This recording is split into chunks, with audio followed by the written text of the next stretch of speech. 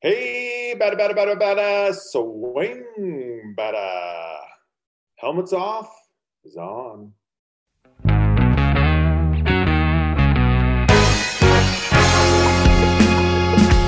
Hey, folks, welcome to another episode of Helmets Off. Scott Mitchell, your host here. Got a fun show today.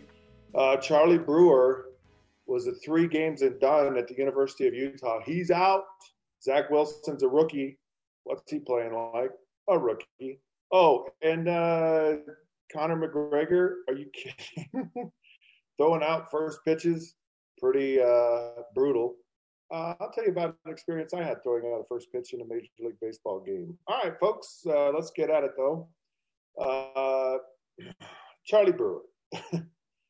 When he came to the University of Utah in the spring and he had the whole spring to himself and he looked so sharp. He looked good. He was making all the throws.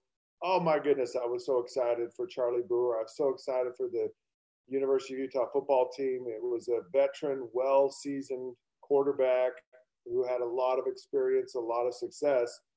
And I think everybody thought Utah is just going to run the table and off they go.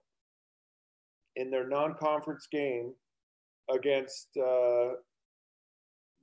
basically non-power 5 teams, they went 1-2. They lost their last 2 non-conference, one to BYU, who's a pretty good team, and one to San Diego State, who's a pretty good team. And Utah did not show up in either one of those games. Charlie Brewer was just slightly pedestrian, not great. They bring in Cam Rising, who is another transfer from Texas, who had won the starting job a year ago, got injured, lost it to Charlie Brewer this year.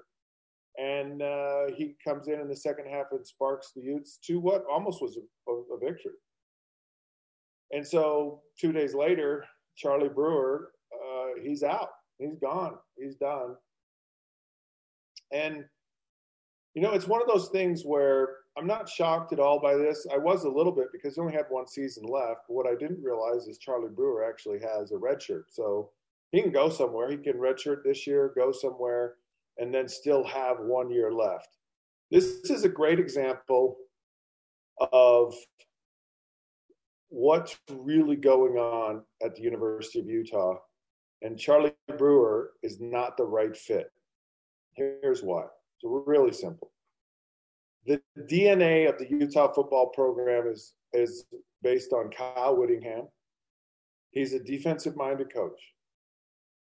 He's a defensive-minded coach that says we're going to keep football games close, and we're gonna win close football games. We're not going to get blown out. We're going to make teams earn everything they get against us. And we don't think people can consistently do that on us, and then we're going to play not to mess it up offensively. So what you do not messing it up offensively is you run the football. Utah has been known as a tough run first, slug it out type of offense. Kyle Whittingham has departed from that. He's departed from his DNA. He's departed from his axis. He's out of his comfort zone. And his comfort zone is running the football, and he doesn't have a team built to run it. So now what he's trying to do is be this spread offense with a defensive run first mindset. And it doesn't work. It doesn't mesh. It never works. I mean, Utah has a 4th-and-2 going in at halftime against BYU, and they spread out the formation and run a dive play and don't get the first down. That's not what Utah does. Utah can't get a first down on 3rd and short to save its life running the football, or 4th and short for that matter. They can't line up and just blow people off the football, line up with a heavy backfield and just run the football. And they're trying to be this spread offense. They're trying to be what Charlie Brewer is. Charlie Brewer is not a running quarterback by himself to start with. He's not a running quarterback, and he's not a quarterback that's good in a run offense. Utah, historically, you watch them, they will run about 90% of the time on second down, if not more. And when you're always running on second down, teams, which BYU and San Diego State just lined up and teed off and put 8, 9 guys at the line of scrimmage on second down, and Utah ran the football. And in running the football, they put themselves in third and long. And I'll just tell you, playing quarterback in any league, high school, college, or professionally, with always being in third and long, you can't do anything. It's not working. So forget it. So it's not really all Charlie Brewer's fault. I mean, he did not play well. He did not look comfortable. He did not execute well. He did not look like the Charlie Brewer that I think everybody kind of thought would happen. And what happened is Utah got a couple of turnovers, and Coach Whittingham just pulled the reins back. And that's so you've got a coach who's trying a philosophy that he's not comfortable with, that he doesn't know, that he doesn't want, and you have a quarterback who doesn't fit the system. And Charlie Brewer did not fit the system. Why did Cam Rising come in and succeed immediately?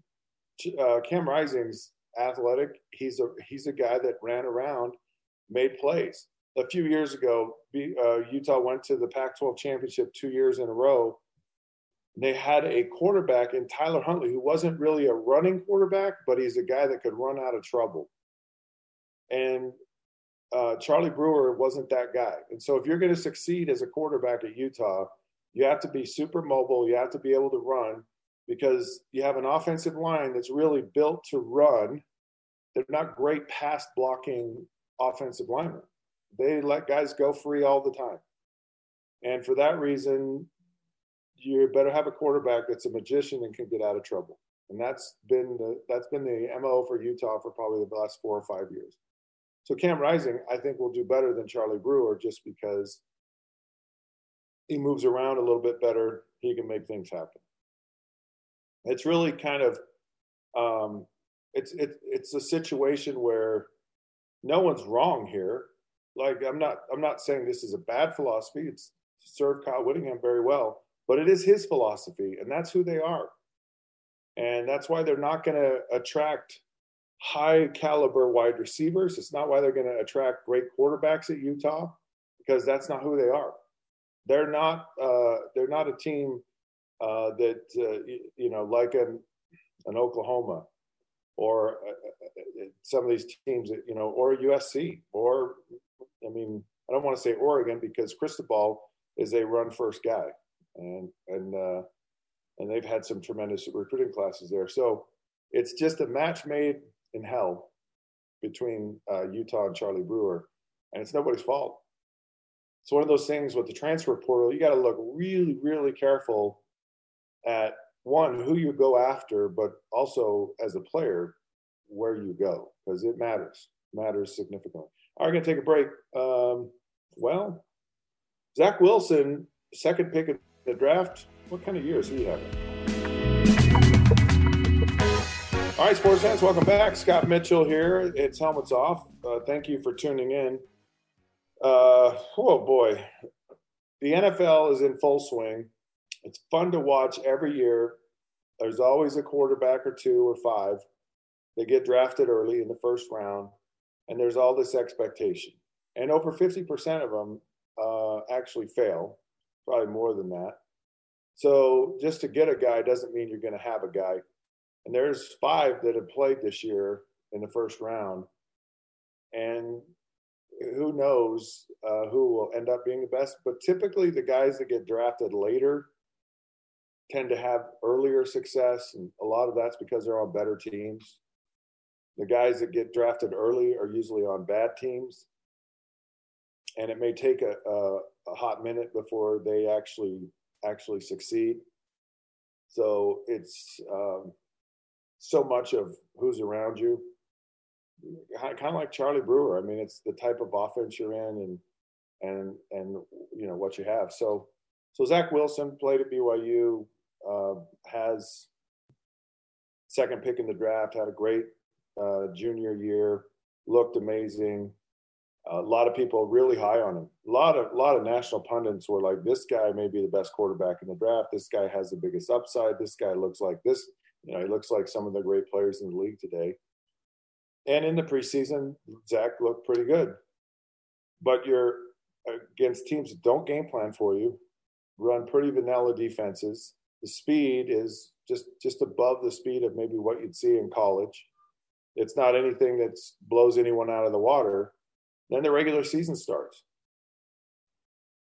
And what you find is first half of Zach Wilson's very first game, he looked like a rookie.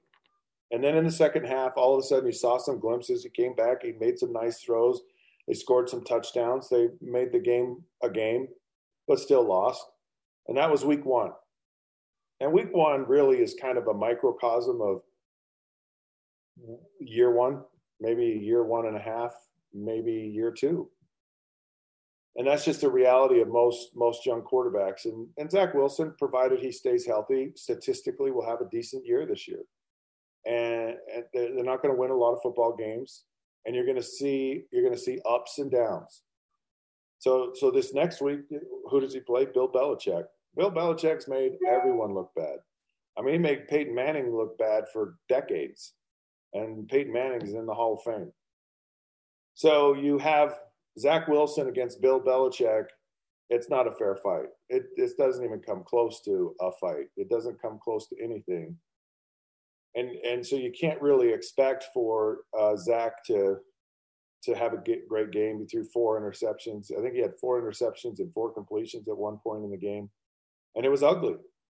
And you're going to have those ugly, ugly games. And so people are going to be like, you can't go on this roller coaster ride. You can't be like, oh, he's a bust. And then the next week he's great. Oh, he's great this week. That you stay off that roller coaster. You just don't even get on that roller coaster, because that's what it's going to be. It's impossible to take a young quarterback and put them in game situations, in game speed, where you got to make a game speed decision, and you can't practice everything. You can't practice it enough to where they get it. And the only way you get it is to go through it. And when you go through it, it stinks. You have good moments and you have bad moments. And the reality is there's no such thing as a bad moment for a young quarterback. All of it's learning. The key is what do you get out of it? I heard a comment from Trevor Lawrence, and he's going through the same process. And in his mind, it's like, how do I keep my confidence up as I'm going through this? And I think it's a great lesson for life. When you're going through a growth period, because that's what this is. Growing pains are brutal. They're painful. They're awful. They're not fun.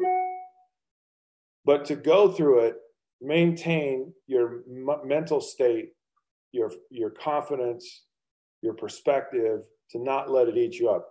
Remember Sam Darnold. He's out there going, man, I'm seeing ghosts out there. And everyone's like, whoa, this guy, and I love that reaction, because it's a real one. It's kind of how it feels sometimes. Like, I don't know where that guy came from. He came out of nowhere. Because it just goes by. It happens so quickly. And now look at Sam Darnold. 3-4 years into it, he's starting to get comfortable. He gets a new surroundings, a new fresh start. And he's playing so much better, but he's playing so much better because of all that he went through with the Jets. So I don't know if Zach Wilson will ultimately fight it out and have success in New York. The odds are certainly against him just because of history. And there's just some organizations that are just, a killing field to quarterbacks. And it's a death sentence to go to certain organizations. The Jets kind of have been one. Whether that changes, that remains to be seen. The way you have to look at Zach Wilson is really year to year. You can't look game to game. You just have to look year to year. He'll get through this year, and then the next time he goes through this, so much of what he stresses and worries about, he'll go, oh, that I didn't need to worry about that. This is where I need to focus. you learn so much better about what to study, what to learn, what to do. You learn about situations and handling them. And then you get to like a Drew Brees and an Aaron Rodgers and a Tom Brady level, and it just becomes automatic. And a lot of where it becomes automatic is these players kind of stuck in a system pretty much their entire careers. And it's so important to be in that right situation. It kind of feels like that's the theme of the day, is make sure you're in a situation where you can flourish. And I think the organization, I think the coaches for the Jets are behind Zach Wilson. I mean, they picked him the second pick in the draft. They gotta like the guy. So hopefully they'll figure it out. Just you got to give it time. And time is like years. I mean, it's almost like growing grapes, with these young quarterbacks. It takes a lot of time, a lot of pruning, a lot of sunshine, and a lot of rain. All right, we're going to take another break here. Conor McGregor threw out a pitch that was like, oh my goodness. Anyways, I'll tell you about when I threw out a pitch in a Major League Baseball game. Yeah, it was really bad. Not mine. His was really bad. All right, we'll be back in a second.